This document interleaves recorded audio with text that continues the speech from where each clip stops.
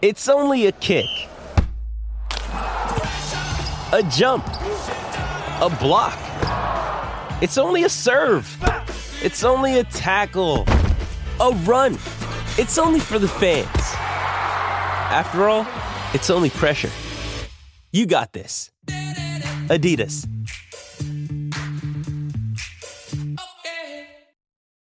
This episode is brought to you by Shopify. Whether you're selling a little or a lot, Shopify helps you do your thing, however you cha-ching. From the launch your online shop stage, all the way to the we just hit 1 million orders stage. No matter what stage you're in, Shopify's there to help you grow. Sign up for a $1 per month trial period at shopify.com/special offer, all lowercase. That's shopify.com/special offer. Coming to you from Classic City, the capital of the Bulldog Nation. It's time for another edition of the podcast designed for the most die-hard Georgia fans in the country.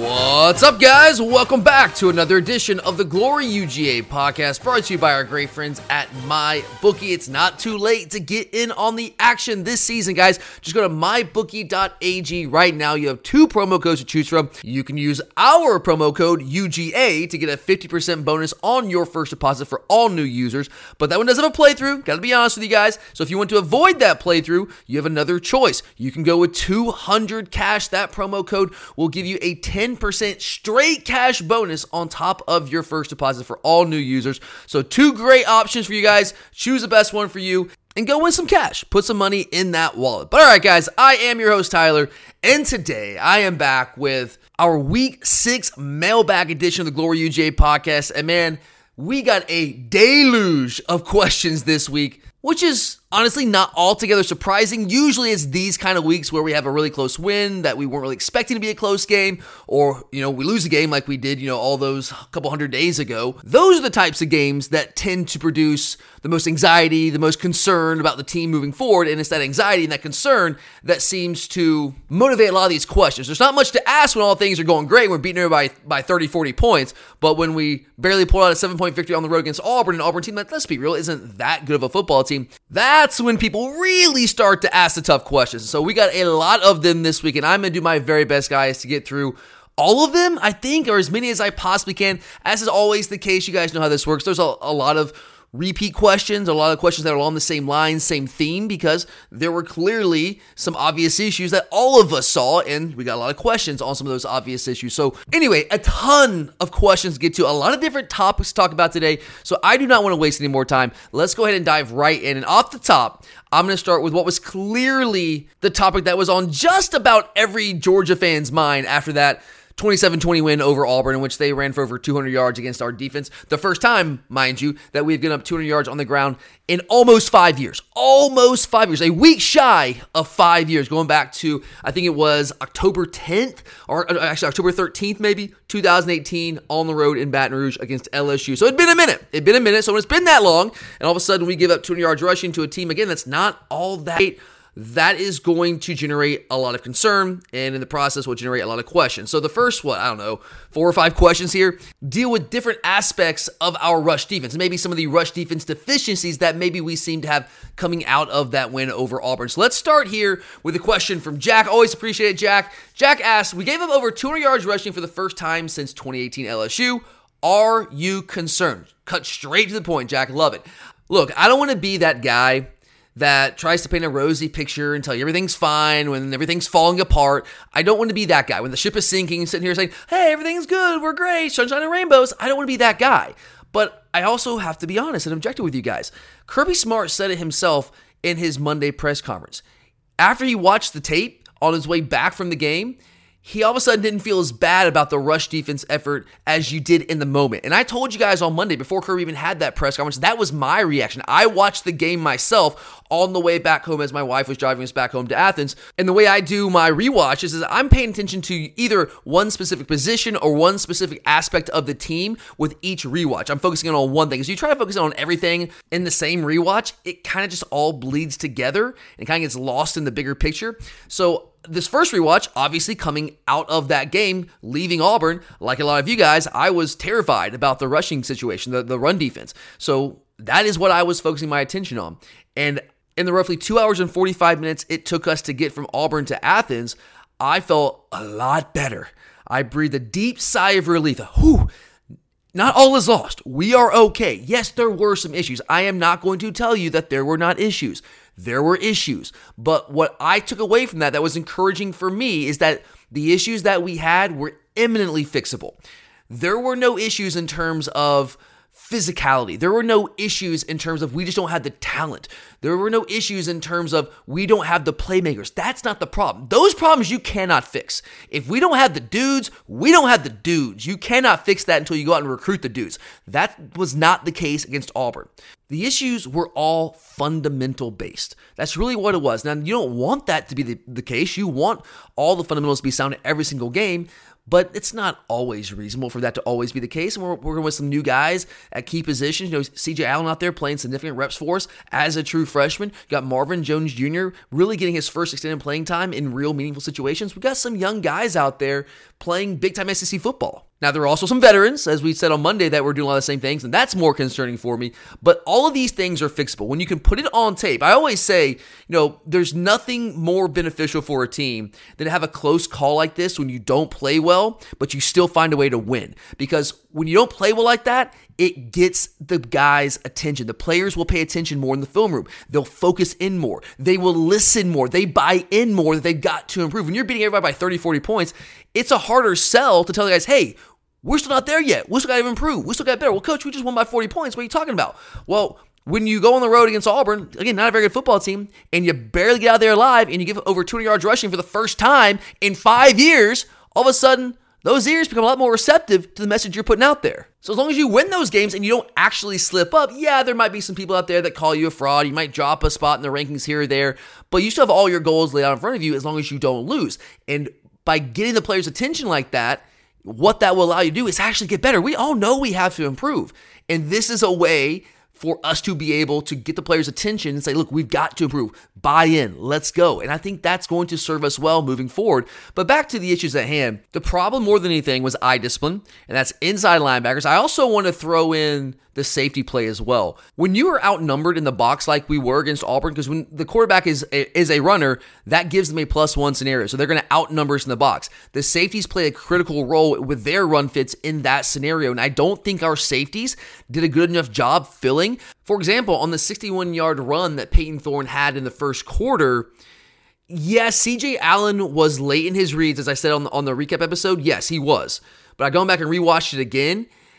We still should have been able to make that play, probably for a 7 or 8 yard gain. It still would have been a nice play for them, but it would not have been a 61-yard gain if Malachi Starks had ran the alley like he was supposed to on that play. I honestly do not know what Malachi was doing on that play. He dropped back into coverage when there was not one single receiver threatening him at all. There was no receiver running a route whatsoever, but the dude's dropping back into coverage, and he's late to react. And by the time he reacts, he gets caught up in the traffic, and Peyton Thorne gets by him for a 61-yard gain. He should have ran the alley there and made the play. Javon Bullard also didn't really come in. Like his guy, he had a man coverage, comes in motion. He doesn't follow him, so I'm not sure what he was doing there. He should have been on that side as well, but he wasn't, or closer to that side to where he would have been in position to potentially make a play, but he wasn't anywhere near close enough in position to be able to make that play. So our safety play, that's just one example. There were plenty of other plays in that game where you can see similar things, but that was obviously one of the bigger plays in the game in the first half, and that one kind of stands out. But our safety play wasn't great either. I don't want to put it all on our inside linebackers. I don't want to put it all on the edge players. They have culpability as well, certainly, but it was a total team failure when it came to some of the run game issues. And it was all eye discipline. It was eye discipline and focus. And look, I'm going to give Auburn credit. They had a really, really good plan. And I know you don't want to hear that right now. No one wants to give the other guy any credit. You just want to talk about how bad our team is. And I get that. I mean, we're all emotional. I understand it. I felt the same way, guys, coming out of the game. Trust me, I did. But Auburn had a really good plan, man. If you go back and watch this, I told you guys with the preview episode last week, I have watched every single game Auburn played. I watched every single one of them. And they were doing some things offensively, running some plays out of different formations that I had not seen them do one single time all year. That QB power sweep is what I kind of want to call it, because you have pullers getting out in front of the quarterback like that. Peyton Thorne getting the 61-yard run, and they ran that play a couple more times, at least 3 or 4 more times later in the game. That's not a play they'd run all year long. They had not run that play all year long, and the way that they're doing with the misdirection, that's one of the things that Hugh Freeze has always done really well with his offense. I know he's not the coordinator, but he's obviously involved with the offense and scheming. He's always been a master of misdirection and motion, kind of like Gus Malzahn was for a while. Malzahn, forerunners of the modern motion game and shifts and window dressing, and Hugh Freeze really took that and kind of built on it, and they were doing some things that I had not seen Auburn do. Now, we've got to be able to adjust that, of course. That's why our coaches get paid millions and millions of dollars to be able to make those kinds of adjustments. But our players had not seen some of those things, the way that they were running, out of the formations they were running them from. Now, they were running some plays that I'd seen them run, but out of different formations. And look, when our guys are out there, our game plan, a lot of it's based on formations. When they show a formation, our guys are thinking, okay, what plays do they run out of this formation? And when they're running plays out of a formation, they don't typically run out of that formation. That throws things off. And we've got to be able to read and react on the fly, certainly. We've got to be quicker in our reads. All that's true. I'm not going to fight you on that. Of course that's true. We've got to get better. But I told you guys on the preview episode, I fully expected Auburn to come out swinging. They had nothing to lose in this game. They're playing with house money. I expected them to throw the kitchen sink at us. I expected them to do some things that we had not seen, that maybe they were saving for that game, because what do they have to lose? And that's exactly what happened. So back to your original question, Jack. No, I'm not completely unbothered. There are some things we need to clean up, and I need to see those be cleaned up, but I'm also not panicking right now, because this right now, as of right now, is the aberration. This is the exception. This is not the rule yet. Hopefully, it does not become the rule. All right, question number 2 is related to Jack's question, and this question comes from Alex. I appreciate it, man.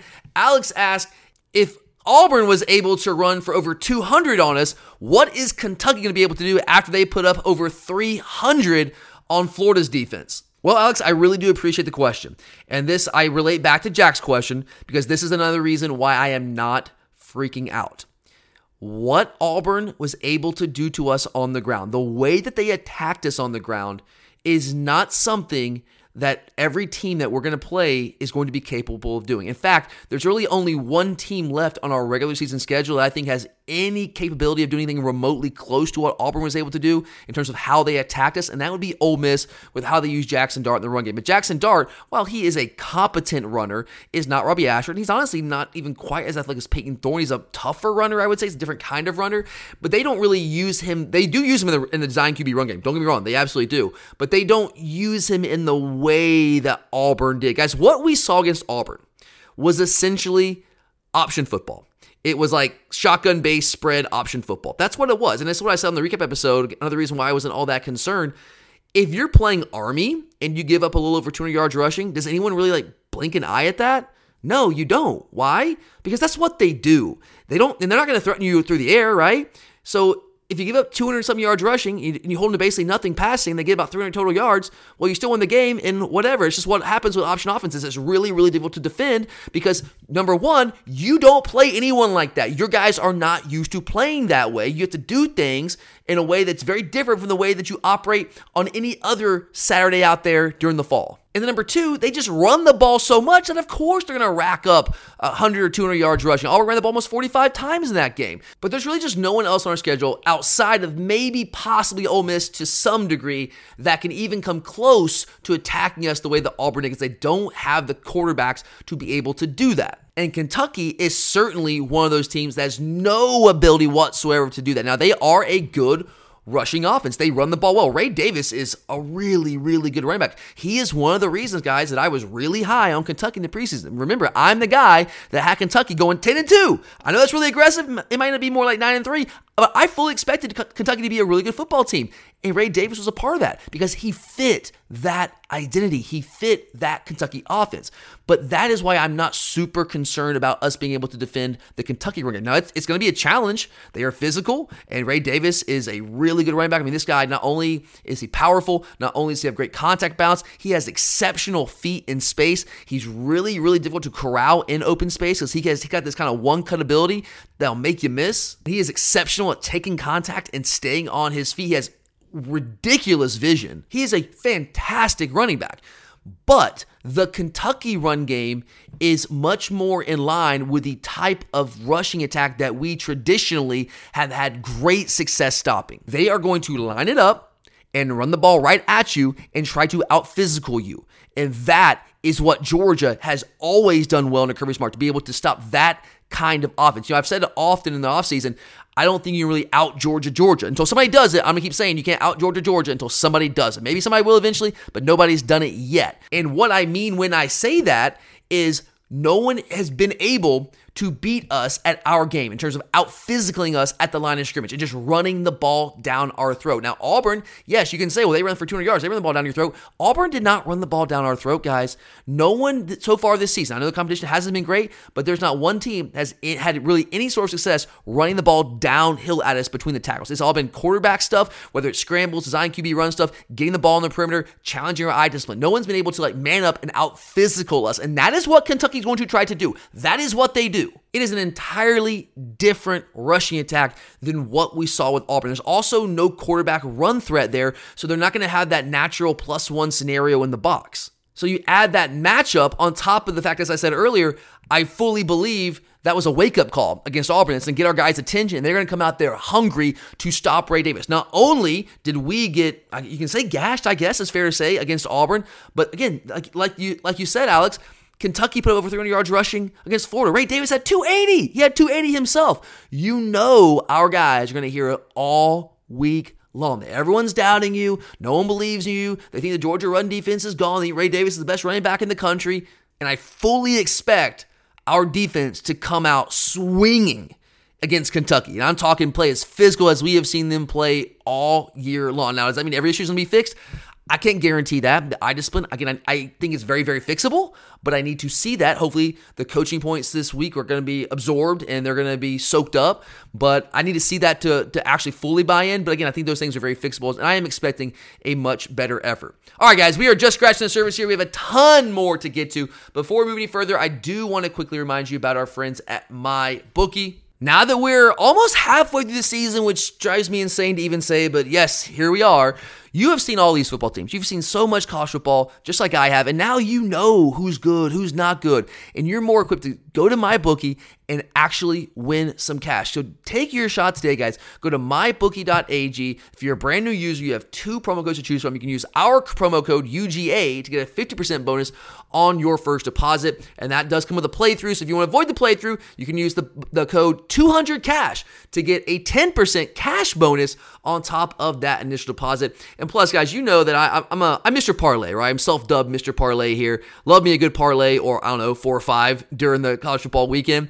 And MyBookie is helping you out with that. If you're like me and you like to put a parlay out there and just take your shot, well, if you hit the first couple legs and you don't want to sweat that last one out, you have an option to cash out early now with MyBookie and just go ahead and put that money in your pocket. So why are you waiting, guys? Why are you waiting? Go ahead. If you haven't already, got plenty of time to bet and make some cash with MyBookie this season. Go to mybookie.ag, promo code UGA or promo code 200CASH so you can bet anything, anytime, anywhere, only with MyBookie.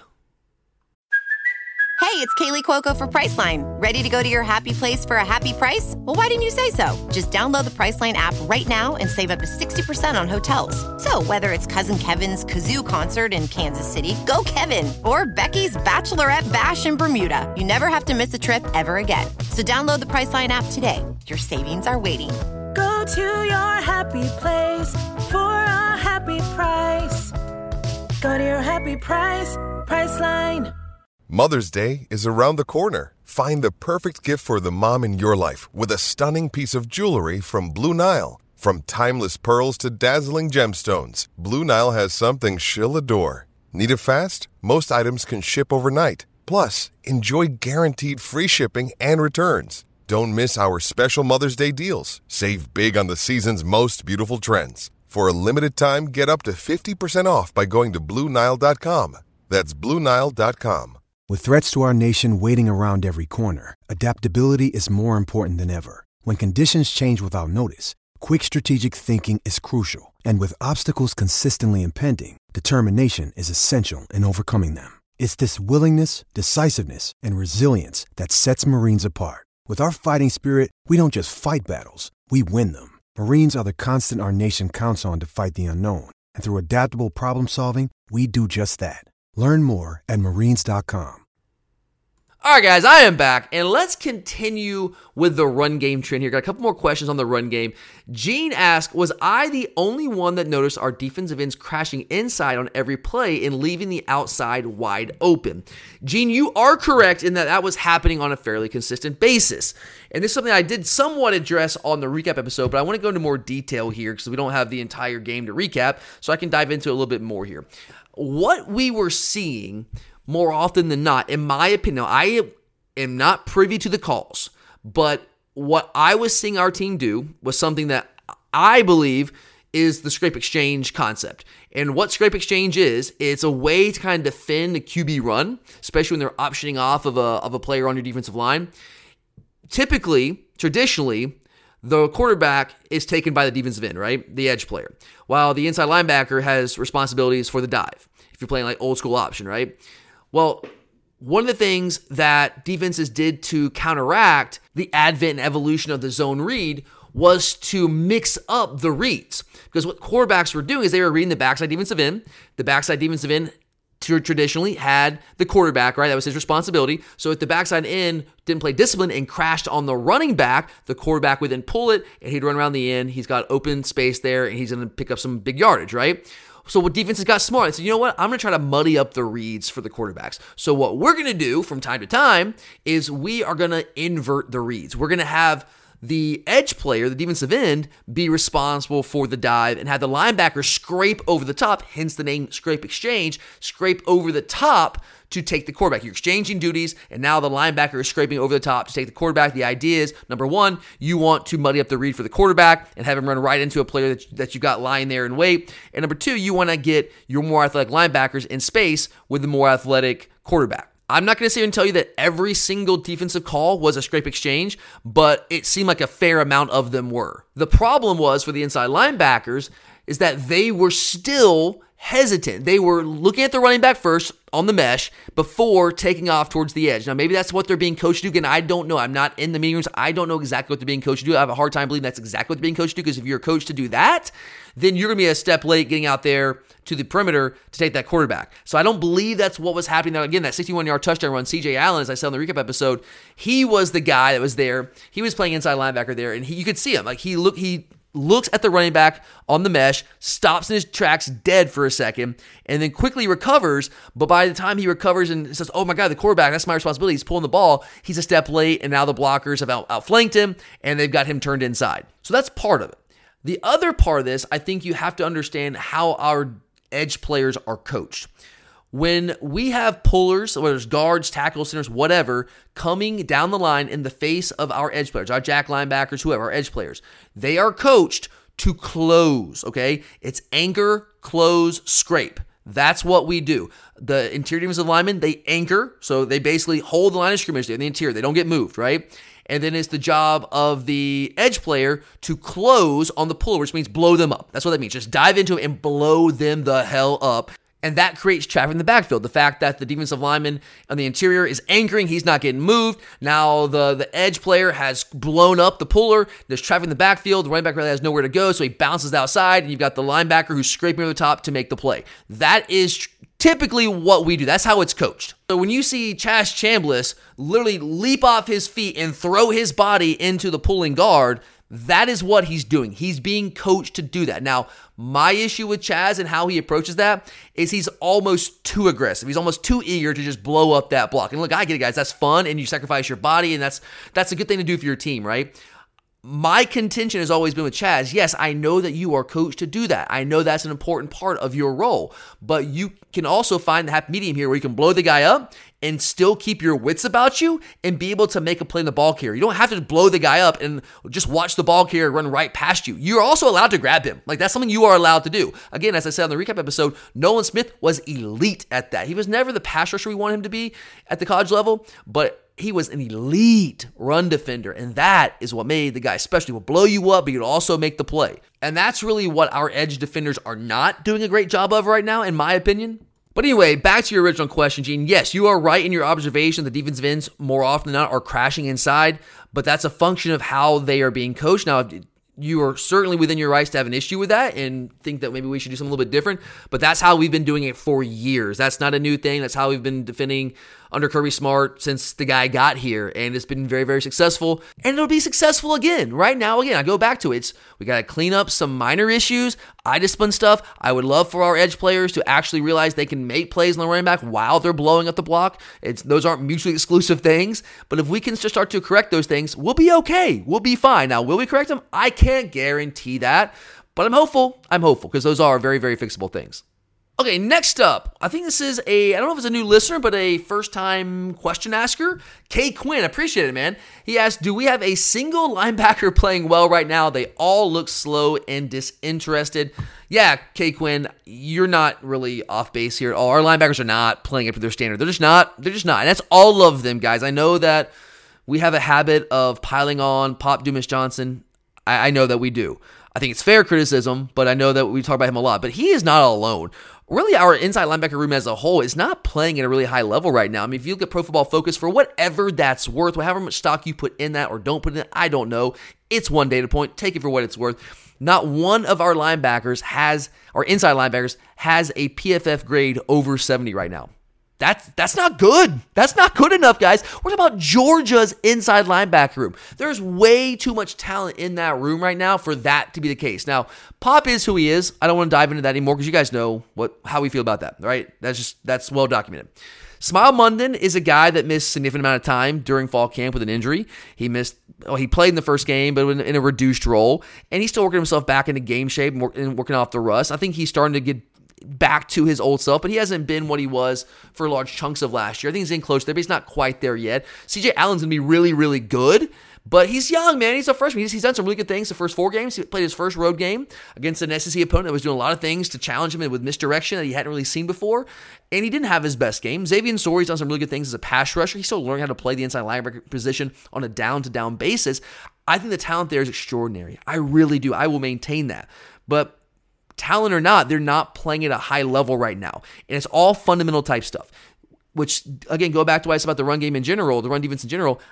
It gives me hope that it can be fixed, but at some point, it has to be fixed, or we're just have to conclude it's not going to be fixed. This week marks the halfway point of the regular season, guys. This is game 6. We play 12 regular season games. We got to fix it, man. Time is running out. We can't just sit here and say, oh, okay, yeah, it'll be next week. Next game will be fine.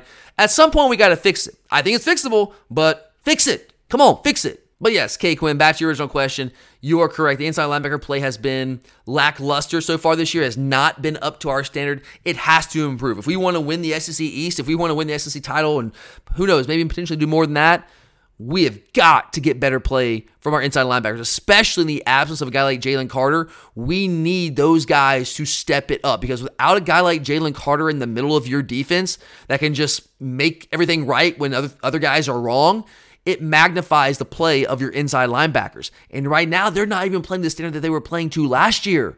That's not okay. That has got to improve. All right, I think we got one more question here about the rush defense, and this is a kind of a combo question. This is from Gary and Matthew, 2 different guys, similar questions. Gary asks, what in the world is our problem with containing the quarterback? It didn't seem like we set up a spy and let both Auburn guys run everywhere. First time question, and I love the podcast. Thank you, Gary. Really appreciate that, man. And I know there's a lot of you out there that have been listening for a while and maybe haven't sent in questions. Feel free, guys. We have an open door policy here. Anytime we'll put out the call for questions after games, but you can send questions in at any time, and we will get as many of them on here as we possibly can. So thank you, Gary. Really appreciate it, man. And then Matthew has a very similar question. Why no spy on the Auburn quarterback? So yes, let's talk about that. Why no spy on the Auburn quarterback? Well, guys, we were spying the Auburn quarterback. There was one play in particular that I know in the second half where they pull it down and he runs for a first down. It was Peyton Thorne, and it looked like we didn't have a spy on the quarterback. In fact, in the game, I'm sitting there saying, what are we doing? Why are we not having a spy on this guy? We know he can't throw the football. He's going to be looking to run. And I was as guilty as anyone. I was sitting there saying, what are we doing? But going back and rewatching it, it's pretty clear that, in my opinion, on that specific play, this was just one play. There were other plays as well. It was Smile Munden, who was supposed to have the quarterback on that play. He was what we call it mirroring in our defense, but it's a spy.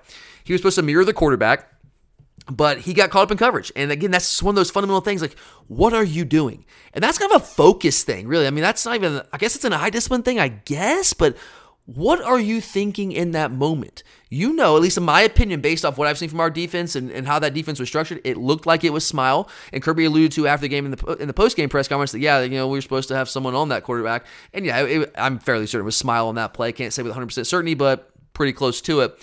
But it's like Malachi Starks in the 61-yard run by Peyton Thorne. What are you doing? Why are you dropping into coverage when there's not one single dude running a route? These are things that just make you shake your head. Like, what are you possibly doing? If it's making me shake my head, who knows? Lord knows what's doing to Kirby Smart and Glenn Schumann when they spend untold amounts of hours working with these guys and coaching them up and telling them about all these things. They go out there to the games and they just don't do it. It's mystifying at times why that's happening. But those are things, yes, that can be cleaned up, but also just be smarter, be better. You know better than that. Don't do those things. But if you go back and watch it, there were plenty of other times when they dropped back to pass that we did clearly have a spy on the quarterback. There were just a couple where, whatever reason, the spy just didn't do his job, got caught up in coverage, his eyes in the wrong spot. There was a play or two, I recall, where the pass rush got too far upfield and created those natural rush lanes for the quarterback. And traditionally, we were very, very good at not doing that. But I think we just kind of were undisciplined, really just across the board on defense against Auburn last weekend. We're just undisciplined, and that's really what it comes down to. I hope that we address that. We easily can address that. Will we address it? I don't know. Only time will tell. All right, for our next question, we have more of a general defense question from Back to Back. Thank you. Appreciate the question. He asks, how do we know this is not our defense's game? This team can't be held to the standard of the last two. If we haven't seen an A game 5 games in, it probably doesn't exist. I understand the sentiment behind that question. I do. It's what I was saying earlier. At some point, here we are, almost midway through the season. At some point, we kind of just are who we are, and we can't sit here and keep saying, "Well, next week we'll get better." At some point, this is who we are. I do think that's a fair question. However, I don't think we're quite at that point yet. I think what you have to factor in here is that we do have a lot of new pieces on this defense. Some guys that have been around for a while but haven't played a ton. Tyke Smith is starting for the first time in our defense. We have Dalen Everett starting for the first time in our defense. Warren Brinson has played a good amount for us, but he's never been a starter, a feature player on the interior of our defensive line. He is that guy right now. Chaz Chambliss played the back half of last year, but he is the guy now at that position. Marvin Jones Jr. rotating in with him, really his first extended, meaningful playing time. CJ Allen, Xavier Sori, these guys are getting extended reps for the first time in their college careers. I mean, CJ Allen's a freshman. He's a freshman. There's a lot of newness. You have Javon Buller playing an entirely different position. Christian Miller is a redshirt freshman who did not play at all last year. It is very clearly in our 2 deep and playing a lot of snaps for us right now. There are a lot of new faces, a lot of guys getting more reps than they ever have in their career. And that's why I believe that there's still time for us to improve and continue to get better. Guys, I'll tell you one thing.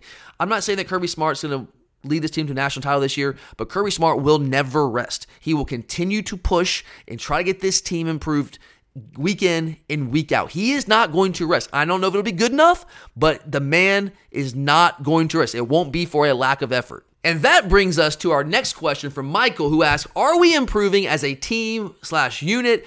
Are there any leaders emerging? The team just seems disjointed right now. Yeah, I think that's a fair question. I do think that we're improving, especially offensively. I know that we still have yet to really get off those fast starts that everyone wants us to get off to, including myself. I want to see that as well.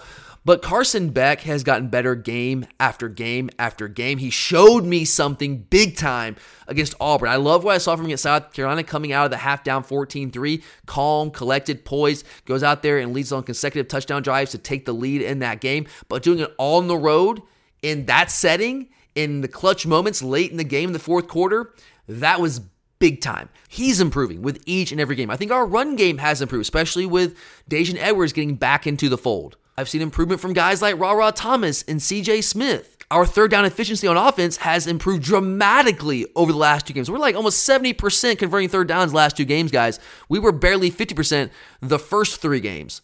Our red zone offense has improved. I think defensively, Dalen Everett is improving. He's still not there yet. Don't get me wrong. I'm not trying to suggest that he is, that he's a finished product, but he's taken steps from where he was the first game or two. The first game or two, guys, it was kind of a repeat of Keely Ringo. It was like the ball's in the air. Where is it? I don't know. I'm going to panic. I'm going to tackle the guy. He made some plays on the ball. He actually made some big-time plays on the ball against Auburn late in that game. Peyton Woodring, definitely improving. I told you guys a couple weeks ago, I was freaking out. Had missed on some of those easy kicks. And when he lined up to kick those balls against Auburn, I couldn't look, man. I could not look. I was freaking out. I was panicked, man. My heart was going 5,000 miles an hour. But the dude delivered. He's improving. He's getting better. And look, I know after a game like that, it always seems like the sky is falling. I'm going to be honest with you guys. I felt the same way coming out of that stadium. I was breathing a sigh of relief, and I felt fantastic. We found a way to win. But then you get in the car, and it hits you like, oh my God, like how did we almost lose that game? Are we just not good this year? And then what do? I turn on the tape on the way home, and all of a sudden, I feel a lot better about the team. Auburn played a good game, guys. They had a really good plan. They played a good game. They played hard. It's a rivalry game. Really tough place to play. And we've said this a million times in this podcast, and we certainly did not invent the phrase. It's an old cliche, but it's one that I think is so very, very true. You're never as good as you look on your best day, and you're never as bad as you look on your worst day. My dad hammered that into my head 5 million times as a kid. It's just seared into my brain. It's a permanent spot in my brain, and I fully believe that. So don't let that moment of how you felt immediately after that game and watching that game, think, oh my God, Auburn is not good, and we barely got it here alive. We're just not a good football team. Don't let that cloud what's actually happening. Yeah, there are some things we have to improve. We've already detailed that. But there are also a lot of things to be excited about. There are a lot of people taking big steps. There's a lot of improvement being made. We still have to continue to improve because we are definitely not there yet. I told you guys last week on this episode, I don't think we're the best team in the country right now. We're not. Not right now. We can grow into that. We have the pieces to grow into that, but we're not there yet. But I do see strides being made right now. And if we continue on that trajectory, on that path, and we continue to get better, we can develop into that team by the time we get to December. All right, guys, that's about half of the questions. I still got quite a few more to get to, but before we go any further, I do want to quickly stop and remind you guys about our great friends at Alumni Hall. We got a home game this weekend, guys, so I know that means a lot of you will be in town this weekend, and when you come into the Classic City, the wonderful Classic City, make sure to do yourself a favor and stop in at Alumni Hall. It's just past the Oconee Connector off of 316. It's super convenient coming into town if you're coming in that way, which I know a lot of you will be. It's a quick stop. They have incredible customer service. They'll have you in and out of there. You get all the best Georgia gear that you're going to find anywhere else. And they open bright and early, guys, at 8 a.m. If you're like me and you're always looking for that vintage Georgia gear with the vintage logos, old school stuff that I love so much, Alumni Hall has the best selection of vintage Georgia gear anywhere. I promise you guys, I promise you that is the case. All the stuff that you can't find anywhere, whether it's the Block G, whether it's the old standing dog logo, the dog with a flag in its mouth, the old throwback 1950s, 60s helmet, the cat bulldog, whatever you're looking for, trust me guys, when it comes to vintage gear, Alumni Hall has you covered. So make sure to stop in today or this weekend or online at alumnihall.com because Alumni Hall is where the Bulldogs shop. Another day is here, and you're ready for it. What to wear? Check. Breakfast, lunch, and dinner? Check. Planning for what's next and how to save for it? That's where Bank of America can help. For your financial to-dos, Bank of America has experts ready to help get you closer to your goals. Get started at one of our local financial centers or 24/7 in our mobile banking app. Find a location near you at bankofamerica.com/talktous. What would you like the power to do? Mobile banking requires downloading the app and is only available for select devices. Message and data rates may apply. Bank of America NA, member FDIC. All right, let's keep this thing rolling, guys. Let's go with a question from William here. Why does it always seem that Georgia fails to adjust game plans quickly, waiting till after halftime to make adjustments? It's a fair question, William. I will say I don't know if this is a Georgia-specific thing. I think this is true of most coaching staffs because that is the time where you can get the entire team together, the units, because what you do at halftime is you break into position groups, and you can get those units together, and you can correct those things more directly. A lot of times the offensive coordinator, like our coordinator, is up in the booth, so he can talk to the quarterback, but he's not talking to everybody in the office. So you meet with your positions, then you come together as a unit with the offense and the defense, and you can address those things more directly. There's better communication happening at halftime. I do think that there are adjustments that are happening in the game. I know it just looks like when you come out at halftime and you're down against South Carolina 14-3, and now you storm back and you score 2 touchdowns to take the lead, and it's tied at halftime against Auburn, and yeah, we fumbled the ball to open the second half, but we come back and we play much better offensively in the second half. We just put up better total yardage numbers and we score more points in the second half. It gives the impression that, we just waited until halftime to make all the adjustments. We just threw our hands up in the first half and said, well, screw it, we're going to wait till halftime. And that's not really the case. Now, I think a big part of it also is that the team just kind of gets into a rhythm. And as the game goes along, the coaches get a better feel for how the opponent has game plan against them and how they are trying to attack them. So naturally, the further you get into the game, the more your game plan is going to evolve to counter how your opponent is attacking you. Now, I'm not going to sit here and say that we didn't make some halftime adjustments against Auburn. We absolutely did, especially offensively. They were playing on a lot of cover 2. And in the first half, we did not get the ball to Brock Bowers nearly enough. We tried a couple of times, but it just wasn't effective enough. And we finally started to attack the backside of the cover 2, which I think we have one of our last questions is about today. And we tried to attack the middle of the field, which is one of the main weaknesses of the cover 2 defense when you're playing middle of the field open coverage. So you're not off base. There is truth to the idea that we are making more adjustments at halftime. But again, I think that's pretty universal. I don't think that's a Georgia-specific thing. We are making adjustments within the first and second quarter and then also in the third and fourth quarter. But yeah, we're going to make more of our adjustments at halftime because you have more time to communicate with the players and kind of get that message across to everyone. Okay, let's move on to our next question. I love this question. Justin's been a long-time listener and always has great questions, so appreciate it, my man. Justin asked, with 5 weeks down, rank our remaining opponents left at this point. Love it, Justin. I know we're a Georgia podcast, but I always love when we get a chance to talk a little bit more national college football every now and then. So let's talk about it here. 5 weeks down, remaining opponents. Number 1 for me, the most difficult game left on our schedule is going to be Tennessee. I still maintain that. I do not think Tennessee is a very good team. I think that they are a good, solid team. I think they're probably an 8-win team at this point. I think they're going to lose to A&M at home in a couple of weeks. I think they are likely to lose in Tuscaloosa. I know Alabama's still struggling offensively some, but Alabama's defense is dynamite. They are elite. They're very, very talented. And I just have a hard time believing that Tennessee's going to be able to go into Bryant-Denny and win that game with how their offense has not been hitting on all cylinders. I don't think their offense really shown any signs of being able to really pick things up and improve things right now. It's a Joe Milton thing. For Tennessee, it's not a fundamental thing. It's, we don't have those kind of dudes thing, which is the opposite of what it is for our defense right now. So I think Tennessee's a good team. I think they'll win probably 8 games this year. But for me, it's more about the setting. That is going to be a big-time game, a big-time environment. We know Neyland Stadium is a really, really tough place to play when it's at its best. It's not always at its best, but I can guarantee you when we come rolling to town, it's going to be a 3:30 game, CBS Game of the Week. Go ahead, book it. That place is going to be bonkers. And Tennessee is better than Auburn, guys, and we just saw how tough it is to win on the road in a rivalry game in a tough environment like that. Now, I do think that we'll be an improved team by the time we get to that penultimate week of the regular season, but I still maintain, because of the setting and the context of that game, that will be the most difficult game left in our schedule. Number 2, and this is a close number 2. The only reason it's number 2 is because it's at home. This is why it's not number 1.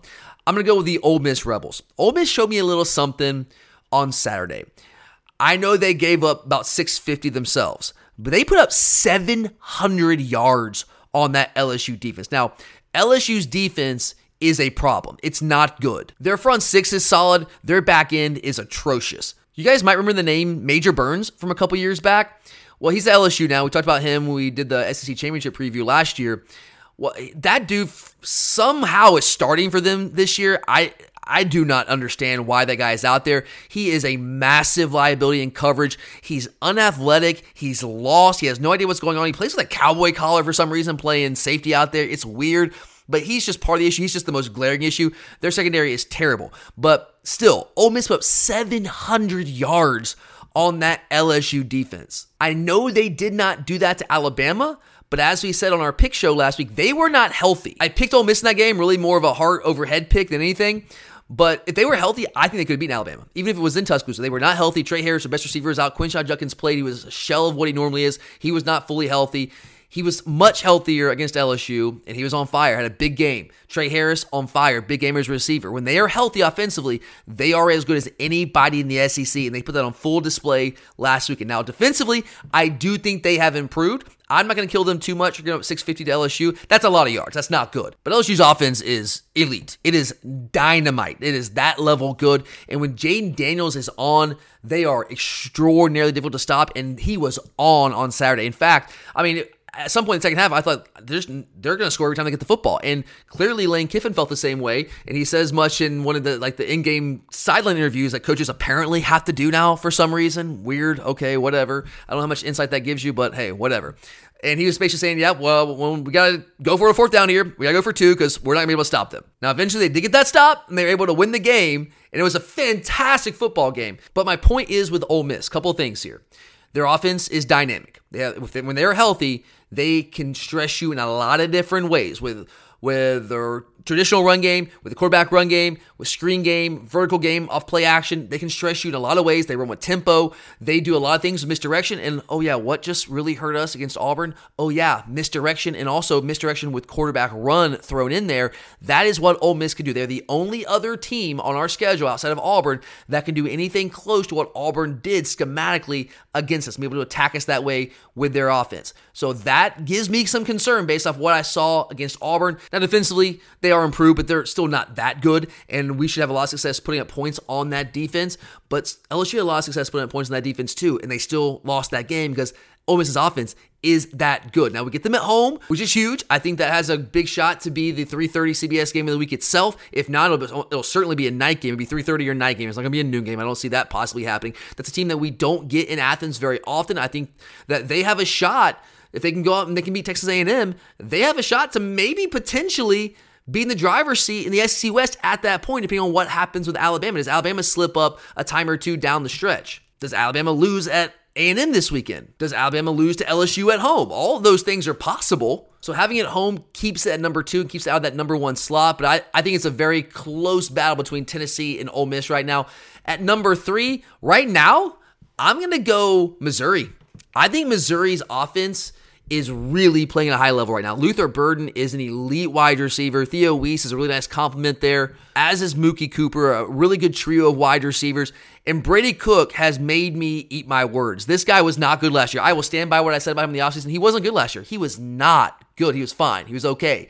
Not the case this year. Brady Cook has taken not just a step, he has taken a leap this year. He is playing like one of the top 3 to 4 quarterbacks in the league right now. He's reading coverage as well. He's putting the ball on the money. He's accurate with his throws, and he is pushing the ball vertically down the field too. It's not just screen game stuff. He's pushing the ball vertically down the field in a way that he really didn't do on a consistent basis last year. The receivers certainly help him, but he is playing at a really, really high level, and their defense is good. It might not be the best defense in the SEC, but it's a top 5-ish caliber defense. Now we get them at home, which I think certainly also helps us in that regard, but it's right after the Florida game. I've always felt like Ole Miss is kind of the trap game, because it's right there, right before we go to Tennessee. But if Ole Miss can win a couple more games, I don't think that we will overlook them.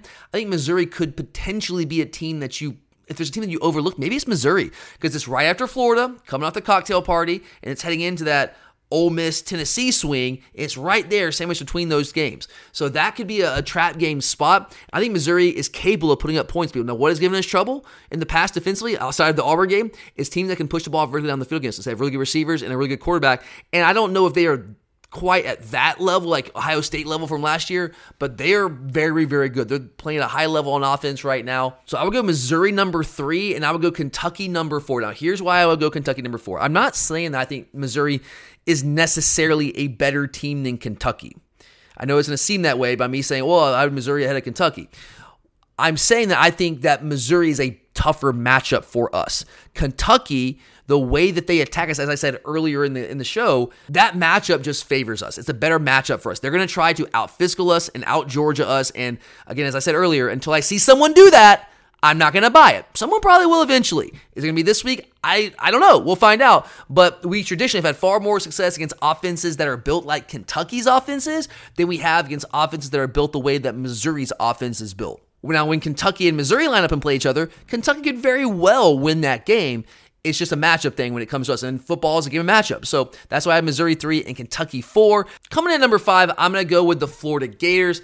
This team got absolutely embarrassed on the ground by Kentucky. And I know that we gave up 200 plus to Auburn, and that was embarrassing enough. But what happened to Florida was just downright humiliating, because it wasn't an eye discipline thing so much. Yeah, the run fits weren't great, but they just got flat out run over and through by the Kentucky Wildcats. I mean, Ray Davis, 280 yards rushing in that game, had over 200 a half. And that was the thing that Florida was kind of hanging their hat on. The reason they beat Tennessee is they were able to do what we were able to do to Tennessee last year. They were able to stop Tennessee's ground game with even numbers in the box. And they did that by basically just stuffing them into a suitcase and out-physically them all game long. And so when I watched that happen, I said, okay, Florida, all right, well, maybe you are a little bit better on defense than I thought you would be. Well, maybe I said that a little too fast because it certainly did not look that way against Kentucky. Now, I know, as I said earlier, not as good as you look on your best day, not as bad as you look on your worst day. So the truth's probably somewhere in the middle there. But they're still not great defensively. There's still some deficiencies. Their secondary is not particularly good. They don't tackle well at all, to be honest with you. And offensively, they just don't have the horses. They don't have the dudes. They have two good running backs. Mertz has been exactly what I thought Mertz would be. He's been competent, but he's not a guy that's going to go out there and win games for you. You're not going to win games because of him. He's just going to kind of maybe keep you in games. You're going to have to find ways to win games outside of him, like with your run game like they were able to do against Tennessee. And they really just don't have any playmakers out wide. I mean, Ricky Pearsall's a solid receiver, but that guy is your number one option receiver. That's not a recipe for having an explosive offense. So I got Florida at number 5. And then coming in at number 6, I've got the Georgia Tech Yellow Jackets. I know they lost to Bowling Green last week. That was weird. They did. Guys, I hate to say this. I don't even want to admit it out loud. So a couple weeks ago, we went 9-3 in my picks. One of my picks was Georgia Tech. Georgia Tech +4. Well, not only did I bet on Georgia Tech +4, I actually put a pretty sizable bet on them to win outright against Wake Forest on the money line.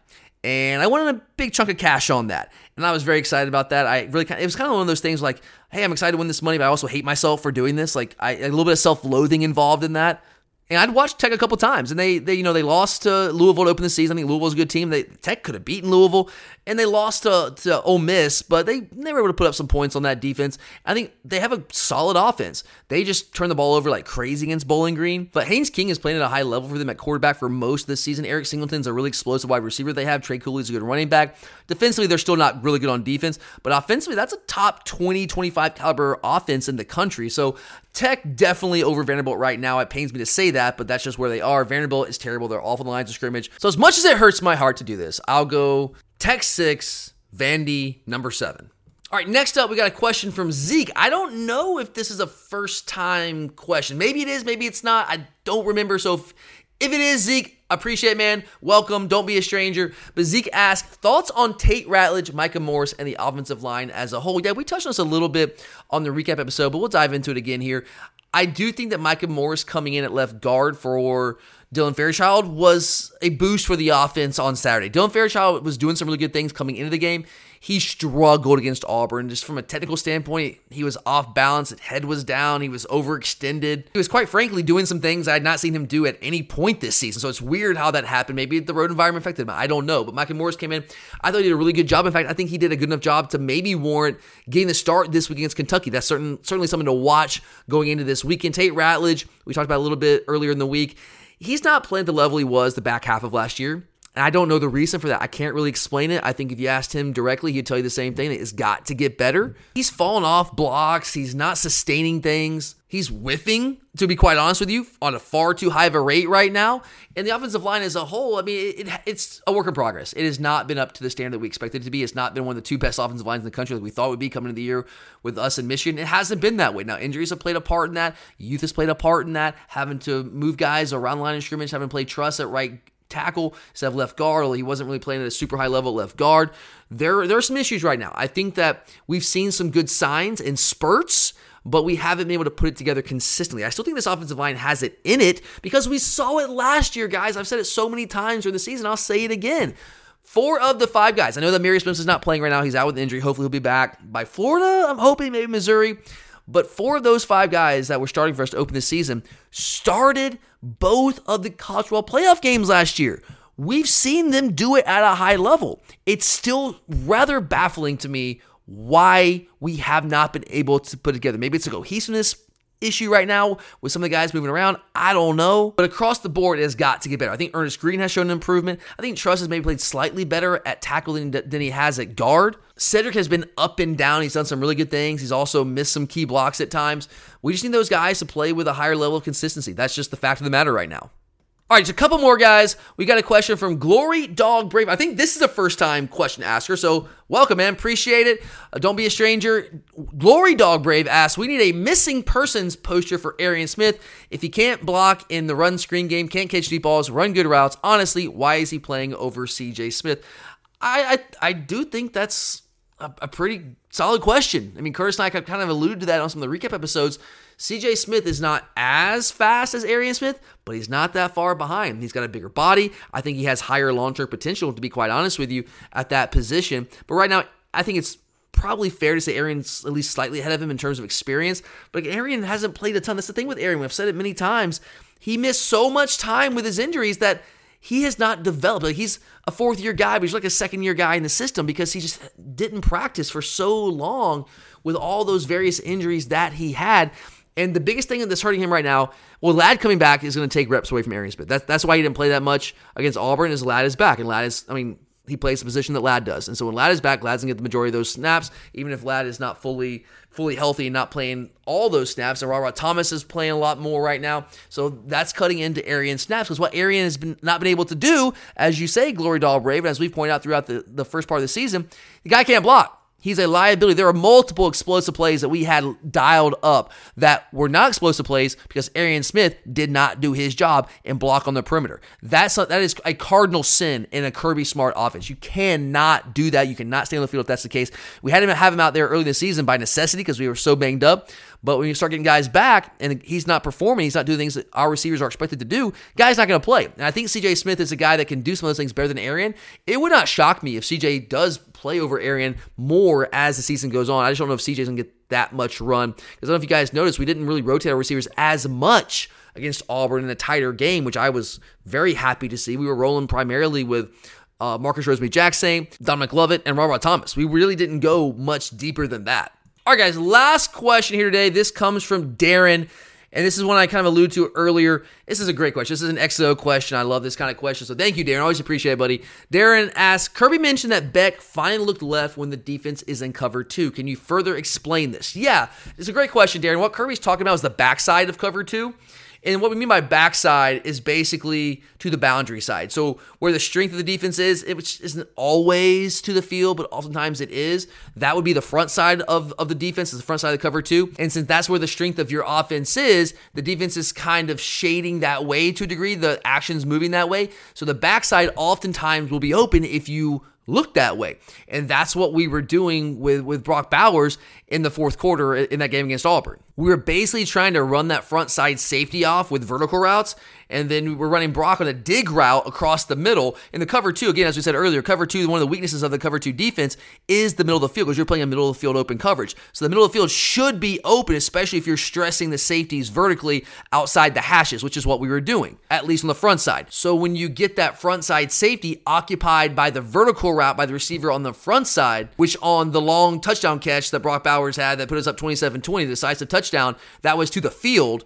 That occupies the front side safety. Now Brock just has to beat that backside safety. The linebacker was not able to drop underneath Brock in the middle of the field, like a Tampa 2 kind of thing, because we put the running back out into a route and the middle linebacker jumped on the running back, and that opened up that void in the middle of the cover 2. Brock catches the ball, and why was he able to then continue across the field for the touchdown? Because that front side safety had kind of been run off by that vertical route on the front side, and by the time he was able to get back in the play, Brock was motoring, man, and Brock was in full speed mode and just ran over people and got to the end zone. So yeah, that's essentially what Kirby was talking about. But all right, guys, that is all I've got for you today. I try to get to as many questions as I could. If I missed some, guys, I apologize. I try to go through all that we got on Instagram, on Twitter, email, and throw all those in there. I'm sure I probably missed one or two. And again, some of them were overlap questions that were along the same lines as questions that I did include. So if I didn't use your name, I apologize. We try to spread the love as much as we can. But I love each and every one of you. Thank you so much for being here, guys. I will be back tomorrow night to dive headfirst into this game in Kentucky, give you our Kentucky game preview. And then Charlie will be back with me at the end of the week with our Week 6 picks of the week. So thank you for being here again, guys. Always appreciate you. I'm Tyler, and as always, go Dogs!